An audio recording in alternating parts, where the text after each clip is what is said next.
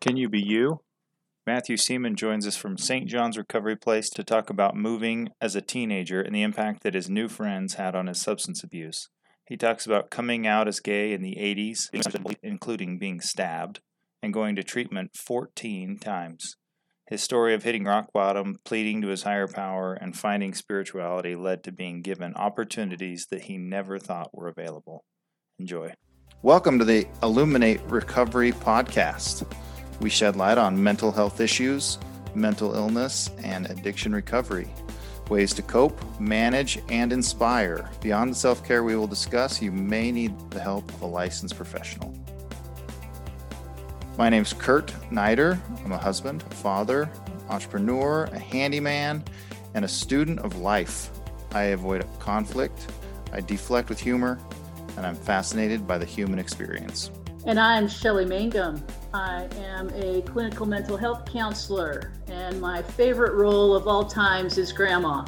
I am a seeker of truth, and I feel like life should be approached with tremendous curiosity. I ask the dumb questions. I fill in the gaps. The Illuminate Recovery Podcast is brought to you by Illuminate Billing Advocates. Make billing and collection simple with leader in substance abuse and mental health billing services. Verification and analysis of benefits, pre-authorizations, utilization management, accurate claim submission and management, denial and appeal management, and industry-leading reporting. Improve your practice's cash flow and your ability to help your clients with Illuminate Billing Advocates. Today, Kurt and I have just this immense privilege to talk with Matthew Seaman. Matthew, he's in Jacksonville, Florida today. We were talking about the weather a little bit earlier, but he is the Director of Business Development and Community Relations at St. John's Recovery Place. He is a native of San Diego, California, where he began a 25-year career in mortgage banking.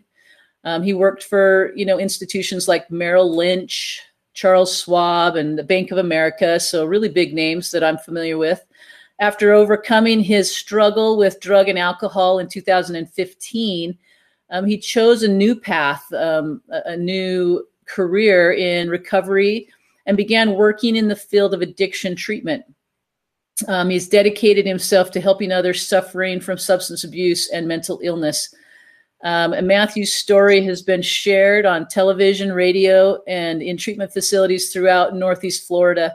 And as evidenced by what we've just shared, he is incredibly involved in the local recovery community. Matthew, super thrilled to have you on today. Thank you. Thank you for having me. It always seems to be a good place to start is to get a little bit of history of, how you ended up in treatment recovery. And I'll ask the question, is this what you dreamt about being when you were a little boy? Not exactly. No, it wasn't.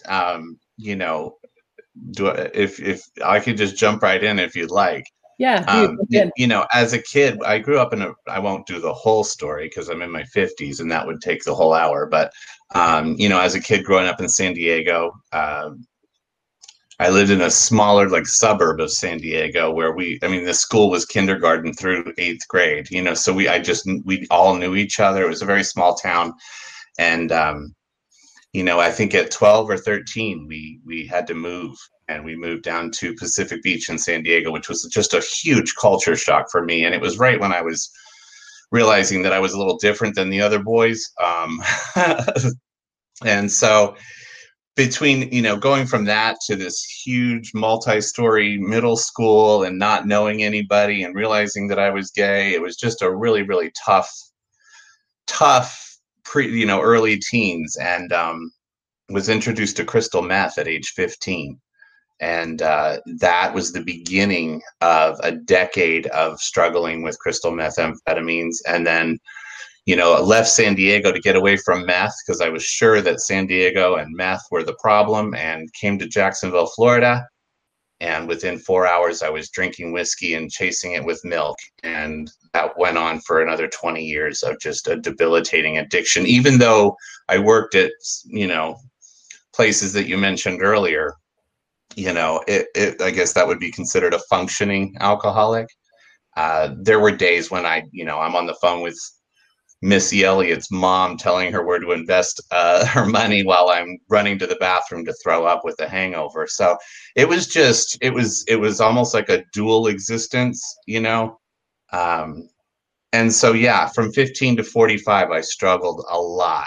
So there was a huge part of my life where I didn't have any dreams, let alone being here today. So Wow. So Matthew, let me step back just a little bit. This is a question that when I've talked with people in the gay community, people that are active living lifestyles of gay lifestyles, that the question comes up, and this is controversial. Were you born that way, or did the environment nurture you that way? And obviously, it's a little of both, maybe, but what did that look like for you? I'm super curious, because it sounded like at a very young age you recognized in yourself, you recognized that.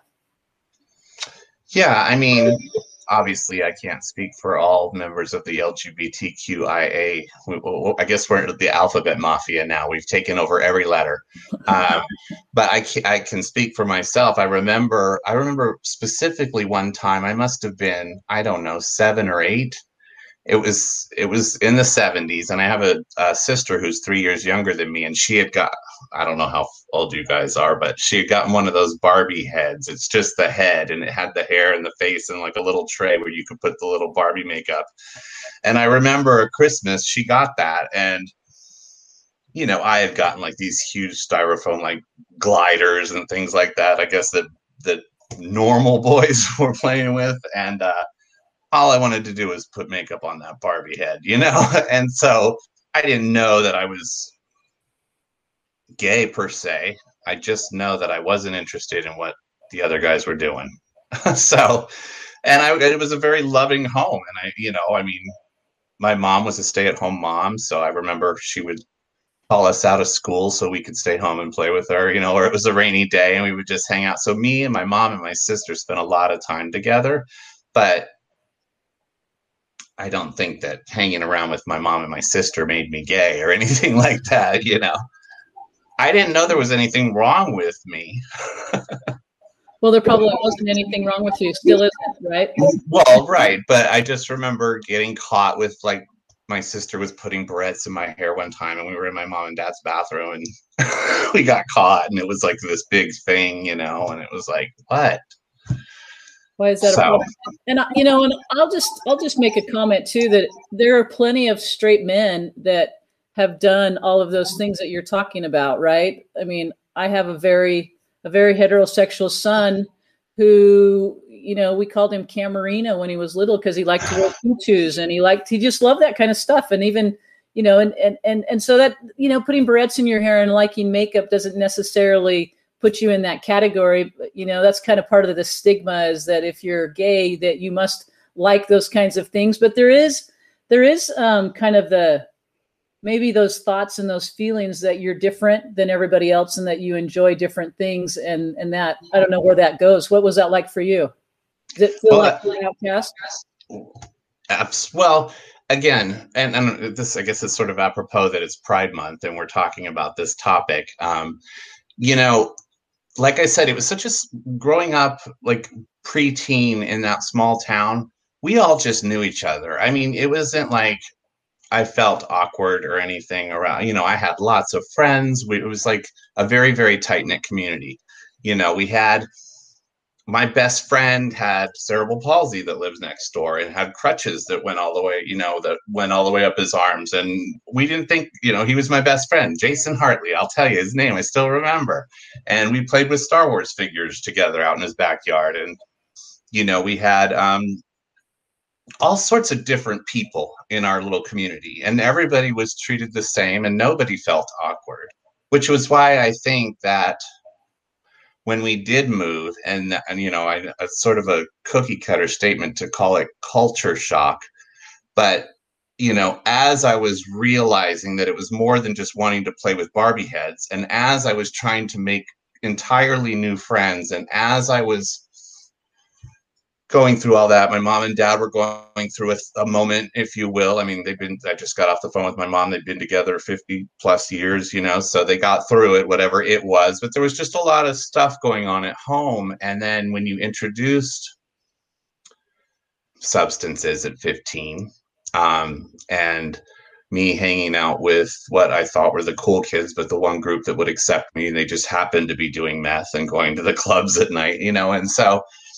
I do think that, and this may be off topic, but I do think that people in the LGBT community, and again, I'm generalizing, do have another layer of struggle when it comes to addiction and things like that. Just like earlier you were talking about before we started, you had mentioned that you felt a connection with working with women and trauma. I do think that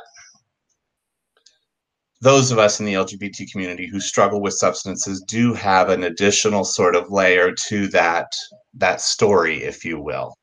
It's hard enough being bullied and beaten. I mentioned to you earlier, I was a victim of a hate crime and stabbed several times. I have a scar on my face that I have to look out every morning in the mirror. That adds another layer to that. Yeah, well, it definitely does. At what age did that happen to you? The stabbing part or the bullying? The bullying started I would assume the bullying thing is like a 40-year thing. Like, I'm sure that still happens in some circumstances. I mean, the knife attack. It wasn't a knife. It was a pair of those, or a set. What are scissors? Are they a pair of scissors? Those scissors like your teachers used to have. I don't know if you remember those way back in the day. That's what I was stabbed with. I was 32, I think, when that happened. But again, the bullying and stuff, and with a last name like Seaman, when you're gay and you're in high school and all of a sudden or junior high and there's a sex ed class and you go from being called Sigmund the Sea Monster to, well, you can only imagine. So the bullying started early, but it was continuous. I've had people throw stuff out of their car at me when I'm walking down the street. I'm not one of those people who's, I guess, fortunate to be able to sort of pass. My hands tend to be a little more animated. My voice is not as disguised. I mean, I can use my Barry White voice if I choose to, but that only works on the phone, really. So, yeah. I digress.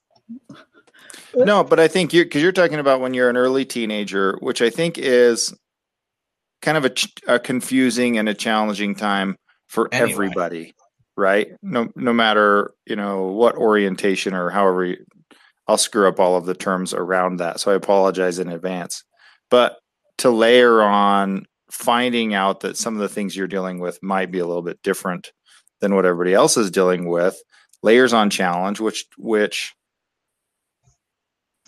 drives secrecy, right? It drives that kind of like hide or I'm different or shame or whatever, whether it's healthy or unhealthy. I mean, I think it tends to be unhealthy, and in that era, especially, so much stigma around it that makes it easier to chase substance, right? Makes the kind of benefit of hiding more valuable to the individual, right? So there was a little thing called AIDS that happened right at the same time, and I don't know if anybody remembers the early to mid 80s, but gay was not a label that people were like striving for per se. It certainly wasn't cool, So all of that was happening simultaneously with me coming out, literally coming out at 15 in 1985 when the HIV epidemic was really just exploding. I remember that diver, was it Greg Louganis? When he had cut his head on the diving board during the Olympics or something like that. And it was like all over the news. So I'm like, oh my God, so yeah, it was a lot. And especially as a teenager, then there's like assumptions, right? Like, oh, I'm gay, so I'm going to have AIDS. Yeah. Right. Or like, like things that preconceived notions that people had at the time that were just wrong. Right. But add fear, all of this other kind of trepidation as a teenager that you're trying to figure out how to deal with that you're not getting guided through at home. I would assume, Right. not No. if there's a Barrett tragedy in the bathroom, right? So with the new group in San Diego, obviously there's an introduction to substances there, but was the lifestyle part of that? Was that part accepted and welcomed, with a new group of friends, or was that an ongoing kind of issue there as you dove into substances?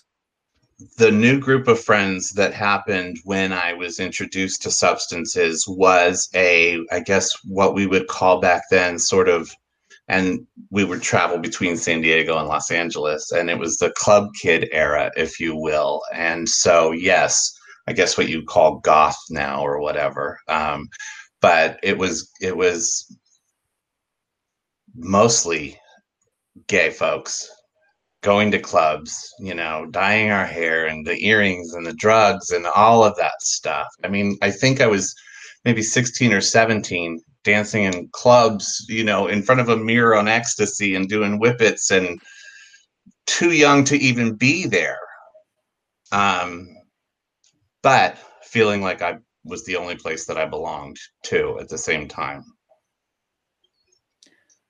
It's I mean, it is interesting to dive into this kind of level because there's a lot of misconceptions and a lot of people that don't understand what that looks like, and even like Kurt said, and I feel the same way, is like I'm careful how I say it because I don't want to offend somebody. I would never intend to offend somebody, but I don't always have the proper language that makes people feel at home and comfortable, right?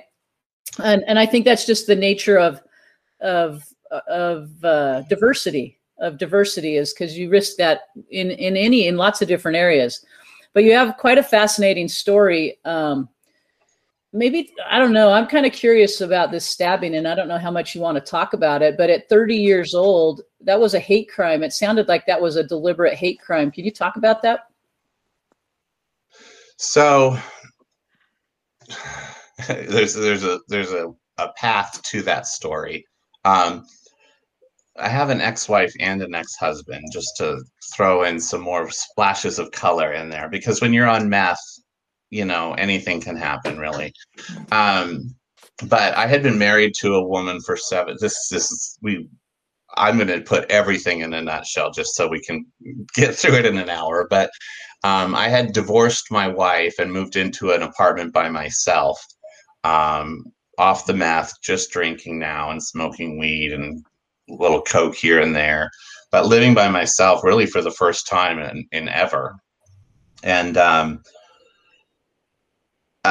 there was this one girl who was a friend of mine who had come over to my house, and she had a really abusive boyfriend. And I guess her and they had gotten in an argument or something like that, and she came over to my apartment, and there was a knock at the door, and she was convinced that it was him. And so I told her to lock herself in my bedroom, and I would just say that she wasn't there.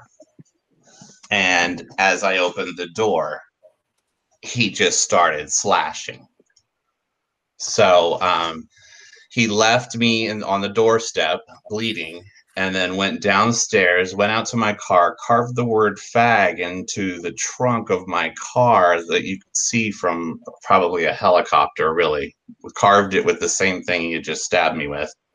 And then was arrested. She came out of my room and found me bleeding on the doorstep and basically just covered me in bath towels and took me to the emergency room, where I spent, I think, 6 or 7 hours being stitched back together. By the time we got to the hospital, the bath towels were just, I mean, you could wring them out. And then he bonded out. The guy that stabbed me bonded out and went to Michigan or Minnesota, one of those M states. And when there was something about extraditing him back to Florida and all of this stuff, I really don't remember. I do remember the detective saying there's really no point in extraditing him because he really has nothing, and pursuing this would be pointless. You're okay. He's not in Florida. And he specifically said it would be like squeezing blood from a turnip. I don't know what context he was using that, but the detective said that to me as I was like sitting there stitched up with like bandages all over my face and everything. And I'm like, could you not think of a different? Well, that's crazy too, because that whole mentality of this guy is, I mean, he's harmed somebody. How is that not something, just because he harmed somebody, that he needs to be put in jail to protect other people? I mean, that seems like a silly, like that thought. It does, but you know what? Yeah, go ahead. But at the time, I'll be honest with you, everything in my life was so full of chaos and so full of insanity and so just it really, I mean, looking back now, it's still, if we really go into depth about it, I'll probably get emotional, but I'm trying not to, because it wasn't until later on, actually in sobriety, when I look back and realized the underlying trauma that kind of, here I go. Okay, so we're gonna have to move on. That's okay, because we can move on. And, you know, part of me as a therapist goes, no, tears are good, but that's not what we're doing here today. So we'll move on. I thought I had compartmentalized it for a very, very long time. You know, it was just another day. It happened. I survived. We're done. And it wasn't until years later that I realized that it still affected me deeply. Of course. And yeah. I drove around for 3 years with a car that had the word fag carved into the trunk of it. And I couldn't sell it. Nobody wanted that Buick. That had to bring its own trauma in and of itself. Like it was like, you know, just putting one on top of another. And see, I'm laughing so I don't cry. Yeah. But isn't that how so many of us deal with trauma, I guess? Yeah. That's why it lingers.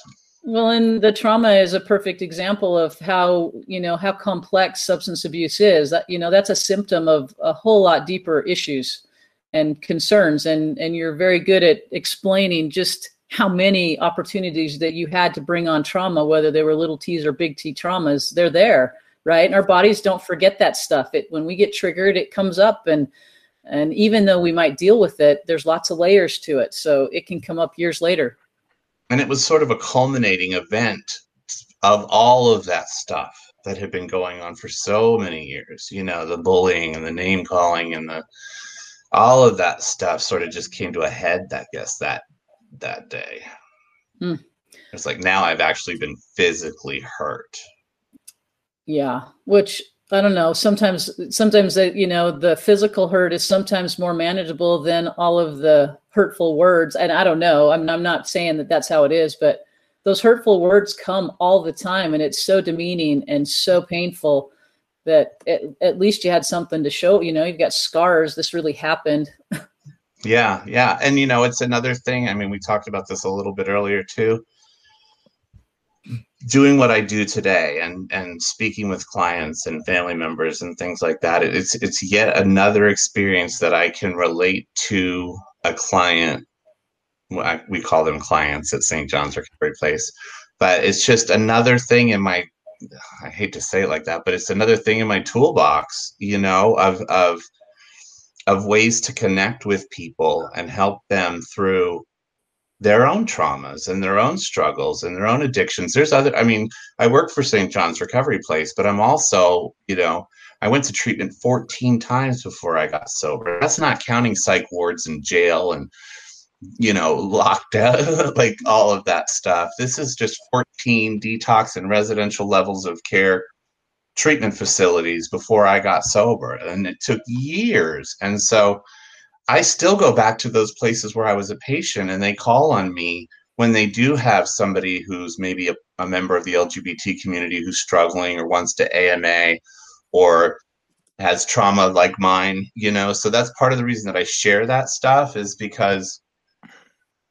it's an effective way to connect with people who are going through the same thing. I'm not unique.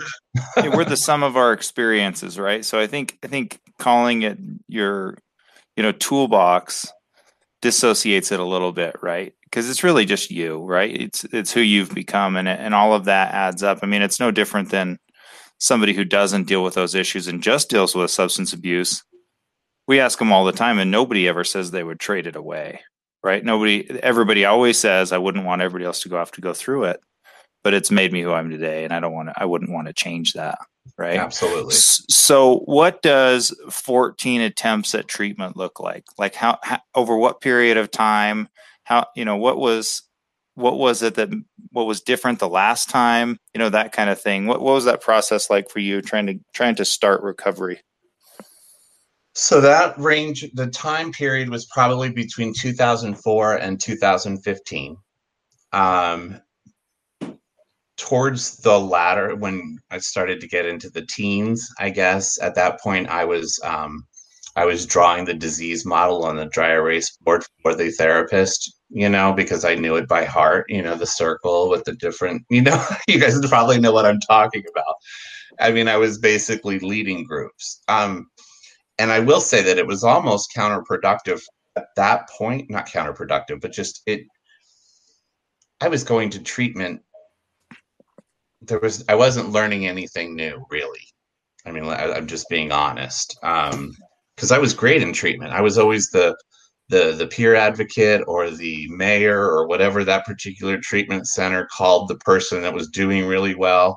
It was when I left the bubble that I struggled. So yeah, it was a lot of. I had a really good Cigna policy, so they were happy to have me. I usually got the full length of stay. Like I said, it was sort of a star student, if you will, when I was in treatment. Not really good at the follow through with the aftercare. Never took the suggestion for maybe a sober living or recovery residence. Didn't really. I might have done the IOP a few times, the outpatient, for a little bit, but I had to get back to work. Really, I was busy. So I'll fast forward to the last time when I was again. So I was with that ex-husband from 2004 to 2013, 2003 to 2000. So it was 10 years. And again, living on my own, and had a little apartment and got out of treatment the time before last, and basically went to my job that I had been at for 17 years at that point, threw my badge. Like I had just gotten out of treatment like the Saturday before, went into work Monday. I threw my badge at my supervisor, and I won't tell you what I said to her. Cashed out my 401k that I had been saving that entire time. I think it was almost $70,000. Went home, told the ex-husband, I'm done, I can't do this anymore, and went and paid a full year in advance for an apartment, and just sat in that apartment and just drank and smoked pot for over a year. And it got to the point where my car had blown up. I lost my job. I had gotten a job as a debt collector, lost that job, was getting evicted, no money left. It was bad. And had gout in both feet from drinking so much, so I couldn't even walk. So I was peeing in an empty spaghetti sauce bottle. I had a cooler full of beer, a trash can, a carton of cigarettes, and I was just chain smoking and drinking in this apartment. There was nicotine dripping down the walls because there was no, it was bad. And I found myself on my hands and knees begging God to just kill me or cure me because I couldn't do it anymore. And I was stuck on the floor for about 3 or 4 hours. And finally, a friend came and took me to a detox. And I never drank or did anything again from that day. It was August 23rd, 2015.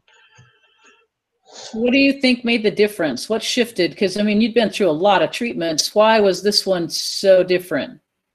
This one was different because, well, I think, and when I say God, I'm not talking about necessarily a biblical one. I'm talking about something spiritual happened on that day, because, first of all, I had never said that out loud. I mean, I remember it being in tears and saying, this is where I get emotional too, because that day was just a pivotal moment, obviously. I was either going to die or get better that day. Do you know what I mean?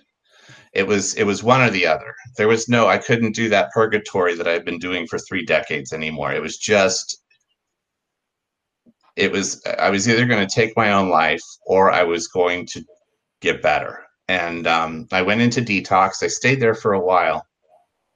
I don't even remember how many days. And when I was leaving, they said, you should do a sober living. I said, well, I've got 2 trash bags full of clothes and no home to go to, and mom's not answering the phone anymore, and I have no friends, so why not? And they put me in a faith-based men's sober living program as a 45-year-old gay alcoholic, which was perfect. So it was me and a bunch of 20-something opiate addicts in this house in Jacksonville Beach, and I remember being on the top bunk. They put the old guy on the top bunk, and I was just completely willing to do whatever it took. I will say there were 4 of us in that room. There was 2 sets of bunk beds, and I'm the only one that's still alive. I've lost so many friends, but the guys that are still around from that time are still like brothers to me. So it was a beautiful thing. I stayed in that sober living for 18 months and did things I swore I would never do.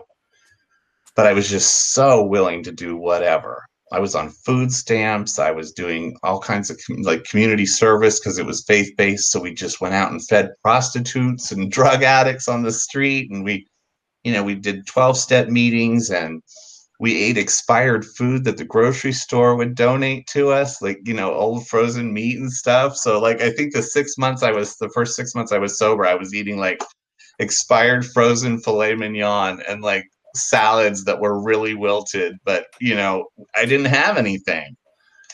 And I know I'm laughing because at the time it was torture, but now looking back, I'm like, it's exactly what I needed. Can you articulate what that, I mean, because I can sit here and go, you had to surrender everything. You had to surrender it all, right? Because you had a very affluent life. You were very capable and you made good money. And here you are eating expired food and on the mercy of what anybody will give you at what feels like, a place that often we go, I don't ever want to be that person, right? I don't want to ever take from the community. I don't want to ever, need somebody else. But my disease had progressed to the point that I was no longer able to be a functioning. I couldn't function anymore. That ability to function and go to work and make a salary and pretend like it was okay, that was gone. That was long gone. After that 14 or 15 months of sitting in that apartment and just deteriorating, there was no longer an ability to fake it anymore. Like that eating that expired food was, yes, it was the most humbling thing ever.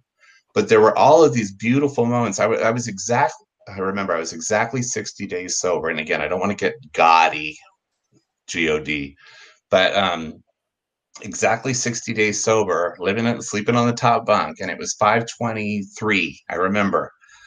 And it was on a Sunday, the one day we don't have to get up and have our beds made so you could bounce a quarter off of it by 7 a.m. and be, reading the Bible at 7:30 or whatever. And I kept hearing this voice say, go to the beach, go to the beach, go to the beach. And I could hear it almost like I can hear you guys. And I want to be very clear. I was still in the headspace that I would never connect with anything like a higher power because of the fact that I was gay and because of the fact, so many reasons why, even if I were to knock on that door, and even though I knocked on that door on August 23rd and I felt like he answered that, I felt like that was as much as I was going to get, like the rest was up to me. But at 60 days sober, and I'm saying, I don't want to go to the beach. First of all, it's dark outside. It's pouring down rain. I don't have to get up today. I was like having a conversation with this voice that was telling me to go to the beach. And finally I gave in because it wasn't going to stop. And we were about 4 blocks from the ocean. put on my flip-flops in my basketball shorts that I was sleeping in, and I threw on a t-shirt and walked down to the ocean and sat on a wet sand dune and watched the sunrise that morning. This is one of those moments where I just, again, don't have the vocabulary to articulate what this moment meant. But something happened on that beach while I was in tears on that wet sand dune watching that sunrise. Oh, God, why does this happen? And I just want to show you real quick. I know that the listeners can't see this, but it's the background. That sunrise is the background on my phone to this day. I took a picture of it. And I met whoever answered the door on the 23rd of August. I met that being, whatever, that spiritual thing that morning. And since that day, and this is coming off of 3 decades of feeling disconnected and not a part of and hopeless and alone, that from that day forward, I never felt alone again. I have every single day I wake up with the sense that something or someone has my back. And it makes the impossible possible on a daily basis. What an incredible experience. And I'm sure that, I mean, these are pivotal moments in your life. It's got to send a message of, it's not my time to die, and there's a reason why I need to be here, and then gives you that purpose to live every day. But I'm careful not how I share that, because I don't want everyone to expect to have that experience either. So I don't, I remember at first I was telling everybody, not that it made any sense. And surely as much trouble as I'm having now describing what that was like, you can imagine the day it happened. I was just an absolute basket case in a positive spiritual way. It was a mess. But I can only speak for myself. I feel extremely fortunate that happened so early in my recovery, before I had started working any steps, or I'm a product of AA myself. So it was very early, from the stories that I've heard from other people, for that to be happening. But I'm just, if I had to make a list of all of the things that I'm most grateful for, that day on my hands and knees begging God to kill me, and then 60 days later, that day at the beach sitting in the rain watching the sunrise, are probably the 2 top moments in my life, my entire life. So, question, you said a friend came and took you to detox that day. Did you call them, or did they show up? I called her. Mm-hmm. Okay. For the 4th time. That's the 4th time she took me to detox. The only friend I had left. Oh, wow. And then my next question is, what role does spirituality play for you now? Because I'm hearing you, kind of give this idea that really wasn't your world, that really had nothing to do with you. And here you end up in a faith-based program, and you've had these really, really personal experiences, spiritual experiences. What does that look like today? So today it is equally, I wouldn't say it's as powerful, but it's still just as real. I mean, in that moment, I would say probably definitely the first year of sobriety, but the first couple years, I was being hit with these, what I call God shots, so often that they were almost not debilitating, but they would really kind of knock me off my feet, So now they're not as impactful, I guess, but I still have them regularly. In fact, I had one yesterday. There was a young man, probably a year and a half ago, that I knew. He was a friend of a friend of a friend who ran a sober living. Never been introduced to this kid. And I showed up at this barbecue place that he was working at, and he was strung out on crystal methamphetamine. This first started at St. John's Recovery Place. I don't even think I was there 3 months yet. And I called the CEO and I said, can I get a scholarship for this kid? She's like, well, who is he? How do you know him? And I'm like, I don't even know him, but I just feel like, I don't know. God said, do this. Fast forward, I walk up to him and I'm like, hey, I'd like to offer you a scholarship for full treatment. Would you go? And he's like, he thought I was this creepy guy. Like, why are you coming to my work? You just pulled me off the chicken station at the barbecue joint. Like, who are you? And fast forward, I got him into treatment, and he just graduated from theological school, or he went to, after he left treatment, he went into this long-term and became this long-term like missionary kind of school. And I just got a message from his mom yesterday, and he's got like a year and a half sober and is doing really well. That was a huge God shot. Like, that's one of the moments that I'm like, okay, see, I listened to that voice. There's nothing in me that would have normally done something. I don't normally just walk into a Sonny's barbecue and pull some guy out of the kitchen and say, hey, do you want to go to treatment? I mean, it was just the weirdest moment ever, but I listened to the voice. I will also say that, after that moment happened on the beach, I was a little more open. I was still sort of discovering like what this God thing was going to look like for me, to go back to your question, Shelley. And so I went to church for the first time. And it was such a weird thing, because I had told myself that I would never go, because first of all, they don't even want me there. So why would I go someplace where I'm not welcome? And I went to church, and it was funny because I was walking up to the front of the church, and there was a group of us guys from the Sober Living. And it was such a different experience, because I was walking into that building to see if anybody in there knew the God that I had already met on the beach, rather than going in there to be introduced to somebody that they, it was just it had flipped the script on the whole picture for me. Like, I was excited to go in there and see if anybody knew what I was talking about, that it had happened to me, to see if the one I met on the beach was the same one they're talking about. which was different. All of a sudden I wasn't just this gay guy who was going into a church to be preached at or fixed or converted or anything like that. I was going in there empowered with an experience that was as real to me as you and Kurt are, both of you. So yeah, it allowed me to sort of explore that. I did keep going to church for a long time and got to know all the pastors and got baptized and all of that. That lasted about a year.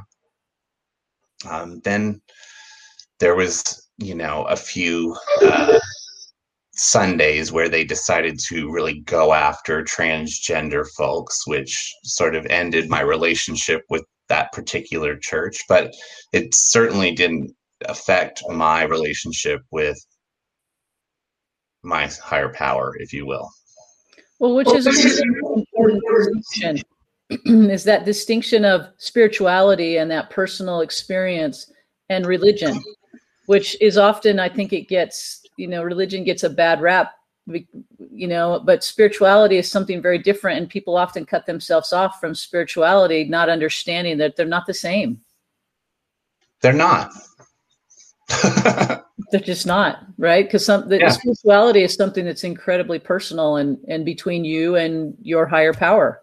Listen, like I said earlier, my God, I feel like it always has my back, and it's funny, it's hilarious, it loves to mess with me, it loves to challenge me, but it always shows up when I need it. It has given me, like I said earlier, a sense of really being willing to take on things that I normally wouldn't, and try things that I wouldn't normally do, and really just guide me to make better decisions on a daily basis and treat people better, and just be more open-minded. Like I said earlier, I'm a product of the 12-step of AA, so in the beginning, I was convinced that was the only way that people were going to find recovery. And I do believe that my higher powers played a role in sort of opening my mind and to the different pathways to recovery, and that my experience isn't the only one, and that everybody's is valuable and special and magical and hopeful and all of that.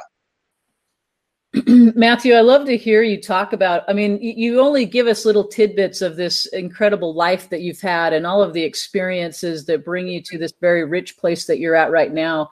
Um, and so this next question is more of a, you've got all of this stuff, you're helping people, you're working at St. John's Recovery Place. What's in the future for you? I don't know. I really don't, to be honest with you. They have allowed me, just to expound a little bit on how important St. John's has been for me, just because I've been there almost 2.5 years now, which is, half my recovery journey, really.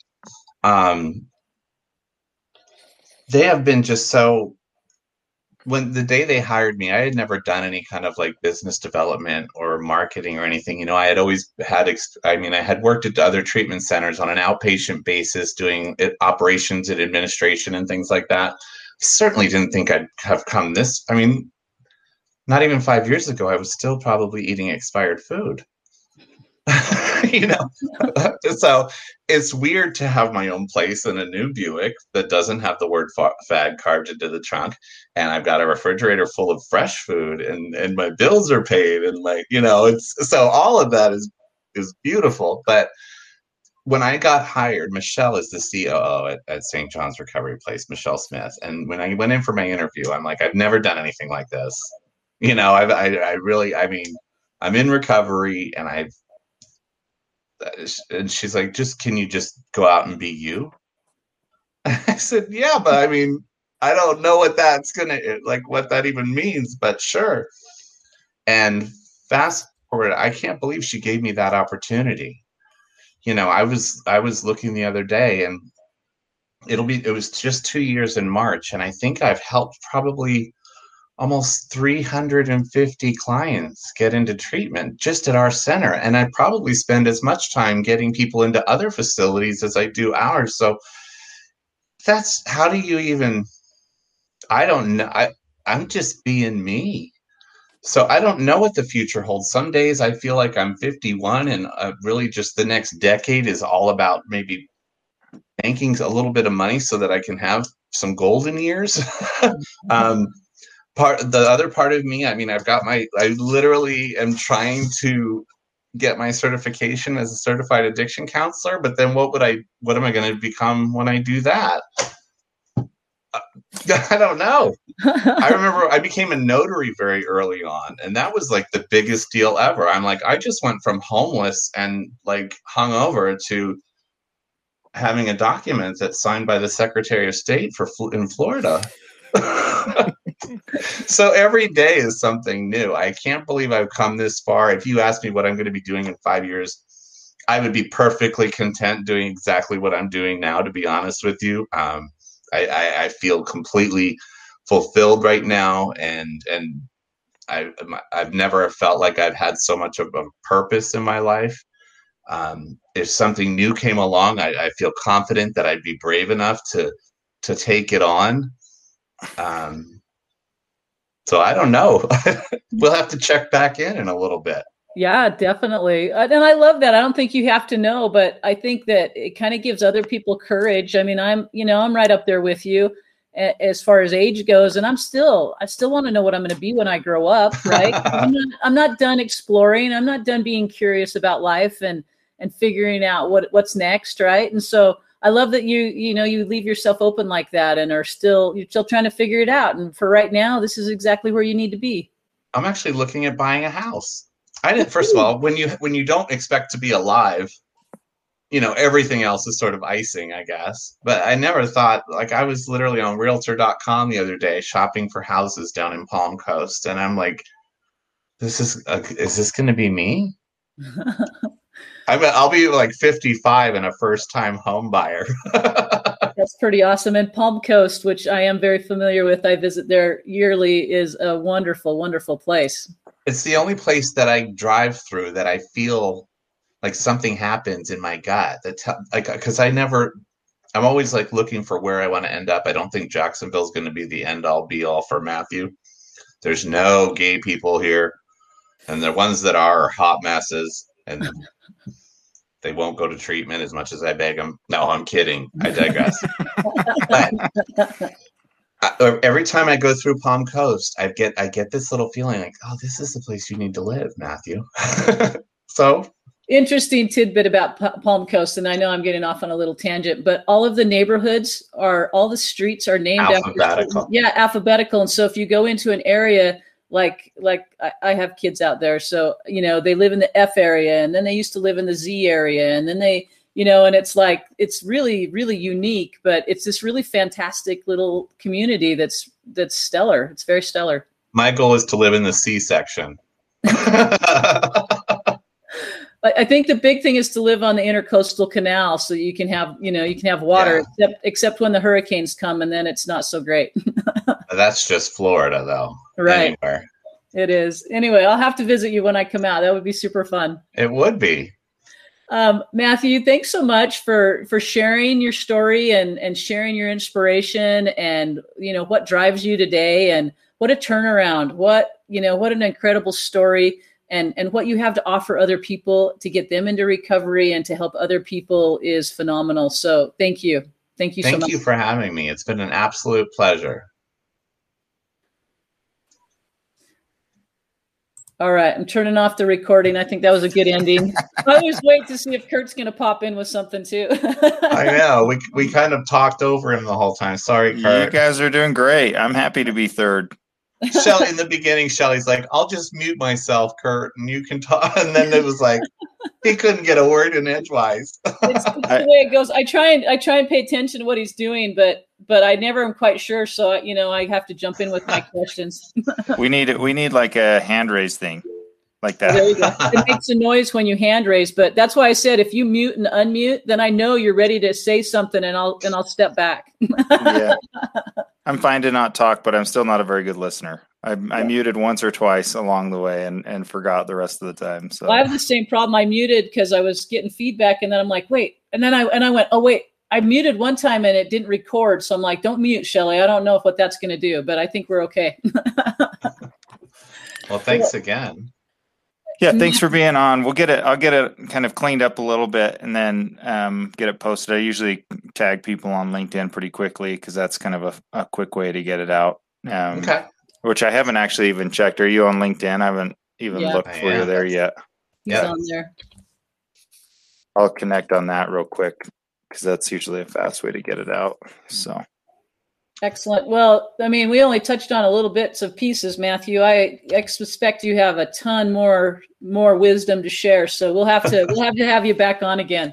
I would love that. Thank you, guys.